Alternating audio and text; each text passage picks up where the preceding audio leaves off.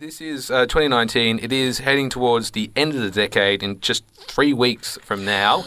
And we did want to talk about some of our favourite things in the past 10 years. And we're going to start with a discussion on our favourite TV shows from 2010 to 2019. Christian, let's start with you. What is, in your mind, the best show of the past 10 years?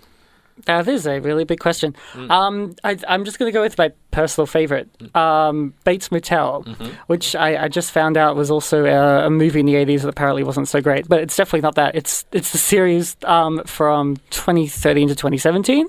So it's a Psycho prequel. It's young Norman Bates, played very well by Freddie Highmore. I think this is probably his best role. Yes. So yeah, he Better than The Good Doctor, would you say? I don't know. I haven't watched The Good Doctor. Oh, okay. I have here and there. It's quite a lovely show. Oh, that's nice. Yeah, yeah. No, I might watch later. I don't know. I feel like I've already seen it in many ways. The Good Doctor. It just seems like the Good Witch of the North or something. I don't know. But anyway, yeah. So in Bates Motel, I guess he also plays a good boy on the surface, but obviously we know he's Norman Bates. So it's about like his basically really twisted and codependent relationship with his mother Norma, played by Vera Farmiga. I think she might be probably best known for the Conjuring movies. So yeah, she's excellent in this. Did I catch that right? Like, Norman's mother is just like Norma, so she named her child after herself. Yeah, which should tell you a lot. Named her child after herself. They get jealous of each other when they get like girlfriends and boyfriends.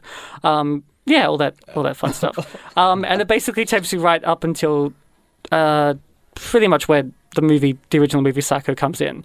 And the I might as well say this to entice you. It does even get up to the shower scene part. Does it a bit differently, but yeah, it gets up to Marion Crane, who ends up being played by Rihanna of all people. Seriously? Yeah, she plays the Marion Crane, the girl from the shower scene. Is that how you originally got into the show? Because you found out Rihanna was in the series and then thought, I'll give this a try. Oh no, I was involved in the beginning. She's only there in like the last few episodes. Quite surprisingly so. But yeah, that's I guess like my hidden gem for the decade. But of course, we're going to be talking about a lot more sort of ones that got a lot more attention, deservedly so. I hope we can. Liam, what is your pick for the best TV show of the decade? Yeah, I think I'm going to go with Breaking Bad, which probably can lay claim to maybe being the best show of the decade. It depends who you ask, but I think it's widely viewed. Although it started last decade in 2008, it kind of hit its straps this decade. Went from 2008 to 2013, created by Vince Gilligan. I guess it was probably Bryan Cranston, who's the main character, playing a drug kingpin, who he becomes, meth maker and dealer and meth extraordinaire. I don't know, he kind of mutates into a whole few different identities. Anyway, he's a science teacher at a high school. He gets terminal lung cancer. He wants to make enough money to support his family once he's gone, so he decides to get into the meth business with the help of his ex-student sidekick, Jesse Pinkman, who is played by Aaron Paul very well. Other notable actors and characters are Anna Gunn, who plays his wife Skylar, and RJ Mitty, who plays his son Walter White Jr. I guess what made it so special, it probably has the most kind of pop cultural purchase, I think, of this decade, other than maybe Game of Thrones. I would agree with that. Yeah, which probably it goes Game of Thrones, Daylight, and then maybe Breaking Bad. But I think that's just because there's so many iconic characters and moments that have kind of led to a subsequent spin-off series such as Better Call Saul, and movies. One came out this year, El Camino, which is a sequel to the events of Breaking Bad. Yeah, and it won tons of awards. It won 16 Emmys, and it's just one of the shows which I don't know if there's ever been one before it or since where every kind of scene has had so much attention and I guess detail put into it. so people can really pick it apart on like a kind of microscopic base, level, and it's just a brilliant show. It absolutely is. And when you consider the end of the show was 6 years ago, it ended in 2013, and people are not only still watching it, but still talking about it. And rewatching it. And rewatching it. It's just had a phenomenal impact on all of pop culture, really. Marcy, let's head to you now. What is your pick for the best TV show of the decade? So far we had mainly like live action shows. Pretty much most of my picks would be cartoons. Nice. So most of like some of my faves are like from like basically the cartoon renaissance that started this decade, like things like Regular Show, Adventure Time, Amazing World Gumball, and then a little bit laid down with like things like Gravity Falls, Star vs. Force of Evil, and I guess like Rick and Morty as well. But honestly, one of my favorites has to be like on lines of like Steven Universe and that kind of stuff. To summarize Steven Universe in one sentence, queer space rocks. That is exactly what it is. Yep. Yes. It will take far too long for me to summarize, but I'll just We've been trying to do it all year and we just haven't. But if I could summarize it, it's basically a half human, half alien is living with his, let's say, maternal guardians, yes, who are also aliens from outer space, and through them, Steven learns to be a better human and a hero, essentially. Yeah.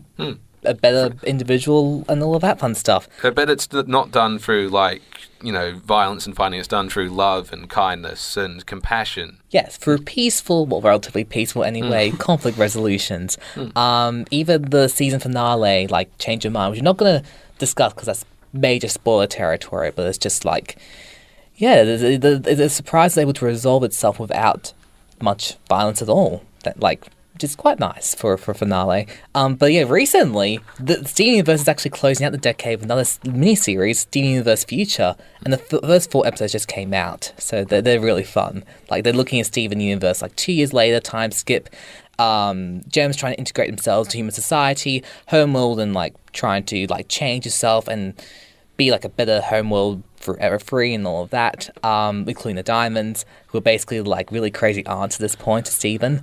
All that fun stuff. But yeah, it teaches a lot about, love and acceptance. It goes into a lot about relationships and, positive, body image and positive, identity.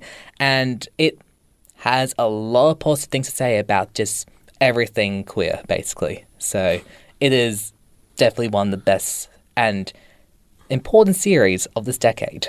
Absolutely. And it brings to mind a number of other animated shows because animation as a medium, it really has evolved in the past 10 years. It's not just something that can be enjoyed by children anymore. I mean, it never really was, but there was that way of thinking among most of the population.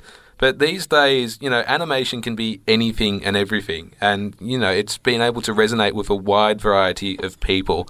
Yeah, I think it's something people have discovered again. Because I would say that, in the beginning of animated cartoons, cartoon shorts, cartoon films, they were sort of seen as being for everyone, and then gradually people started to see it as just for little kids. And now it's gone back around, which is good. Sorry? Especially, I think the 80s when, they became basically, toy advertisements. It's a bit sad. But now people can, as you say, I think you're going to say, people can enjoy them, of any age, of any background, really. Yeah. Absolutely, they can. In fact, my pick for Show of the Decade is another animated series. It's distributed by Netflix. It's BoJack Horseman. Oh. And I suppose it's like Breaking Bad in some respects. One, because it's got Aaron Paul in it, and two, because it started out as this good but really unassuming show, and it's basically evolved into this must-see event. It's truly extraordinary what they've done. It stars Will Arnett. Well, he's the voice of BoJack Horseman, and he lives in a world filled with anthropomorphic animals as well as humans in basically an alternate version of Hollywood, which they call Hollywood. And it's what's most extraordinary about this, I think, is how they're able to use the animation style. So you've got bright pastels, light colours, quirky characters, and they're able to use all those things to talk about themes which are otherwise quite dark and confronting. And it really finds that perfect balance between being really difficult to watch and at the same time really consumable, I feel. I've tried to get into it a couple of times, and I think I've stumbled after a couple of episodes. But I've, what you've just said, I've heard many people and critics say that it does develop into this amazing show. What it makes it so special, do you think? I think what makes it special, Liam, is the fact that it really hits you, and it hits hard. It talks about things which people go through on a daily basis, anxiety and depression and all those kinds of things. And, the characters are relatable in that sense. I mean, here's a group of people who we shouldn't identify with. We've got a washed-up actor. We've got another one who can't find work. We've got an agent who's dealing with really belligerent clients. We've got a writer living in Los Angeles who's writing a book. And somehow all four of these characters, we find ourselves not only connecting with them, but, rooting for them. We really want them to succeed in life. So, yeah, I think that's really what makes BoJack Horseman so special. We've still got a little bit of time left, so I'm just going to throw some names at people, some names of shows, and you just give me your briefest of thoughts. The Wolf Creek series.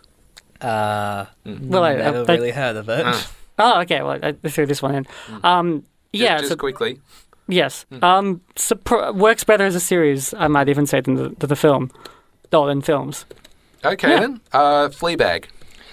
I guess kind of the new or the biggest hit at the moment on telly. And it's only had 2 seasons and it's over now. Yeah, but its creator and head writer, Phoebe Waller-Bridge, I guess the success of the show has led her to be a co-writer of the new Bond film, which comes out next year. And she also wrote the first season of Killing Eve, which is another really great show which centres on strong female characters. Yeah, exactly right. So, one to check out for sure. Rick and Morty? Ooh. Come on, someone must have an opinion on Rick and Morty. It's a really fun series that just pokes a hole. It basically parodises all these ideas, these film, TV series, and just lampoons them all. And it's just it still has quite a lot to say about each of them in a kind of a thoughtful manner. Even does get quite crude at times. The 4th season did recently come out, and all I can think of is just how outrageously hilarious most of the episodes released so far have been. I'm not going to go into detail, one, because of spoilers, and 2, because one in particular is very graphic in a very, not going to say it's on air way, but it's just a lot. That's Rick and Morty. It's just outrageous. Right, okay, a couple more to list here. Atlanta? A really great show made by Donald Glover, who's also an amazing musician, writer and comedian, and also directed a few of the episodes of the show. Just follows him trying to make it, his cousin trying to make it as a rap artist in Atlanta, and he acts as his, manager. Really good look at, or funny and at times serious, look at race and contemporary culture in America. Yeah, I've heard one critic describe it as this real bordering to surreal, really. And what's more amazing is that the supporting cast in that, Brian Tyree Henry, Lakeith Stanfield, Zazie Beetz, since doing Atlanta, they've all gone their own separate ways in their careers, and they're all doing brilliant things. It's extraordinary. And another final one I'd like to list is another one of my favourite shows from the past decade, Rake. Yeah. The Australian series starring Richard Roxburgh. I honestly thought you were going to mention either Bob's Burgers or Archer. Oh, yeah, I've talked about that a lot, haven't I? I mean, they're both good shows, but Rake, I think, is fabulous because it really satirises Australian culture in a way which hasn't been done, at least not in the past few years. Well, it's a satire of Australian culture, and that's something I would be curious to look at. Yeah, so specifically the upper-class inner-city culture of Australia, I would say. Okay. That definitely is in need of satirising. So, yes, that sounds good. Yes, absolutely.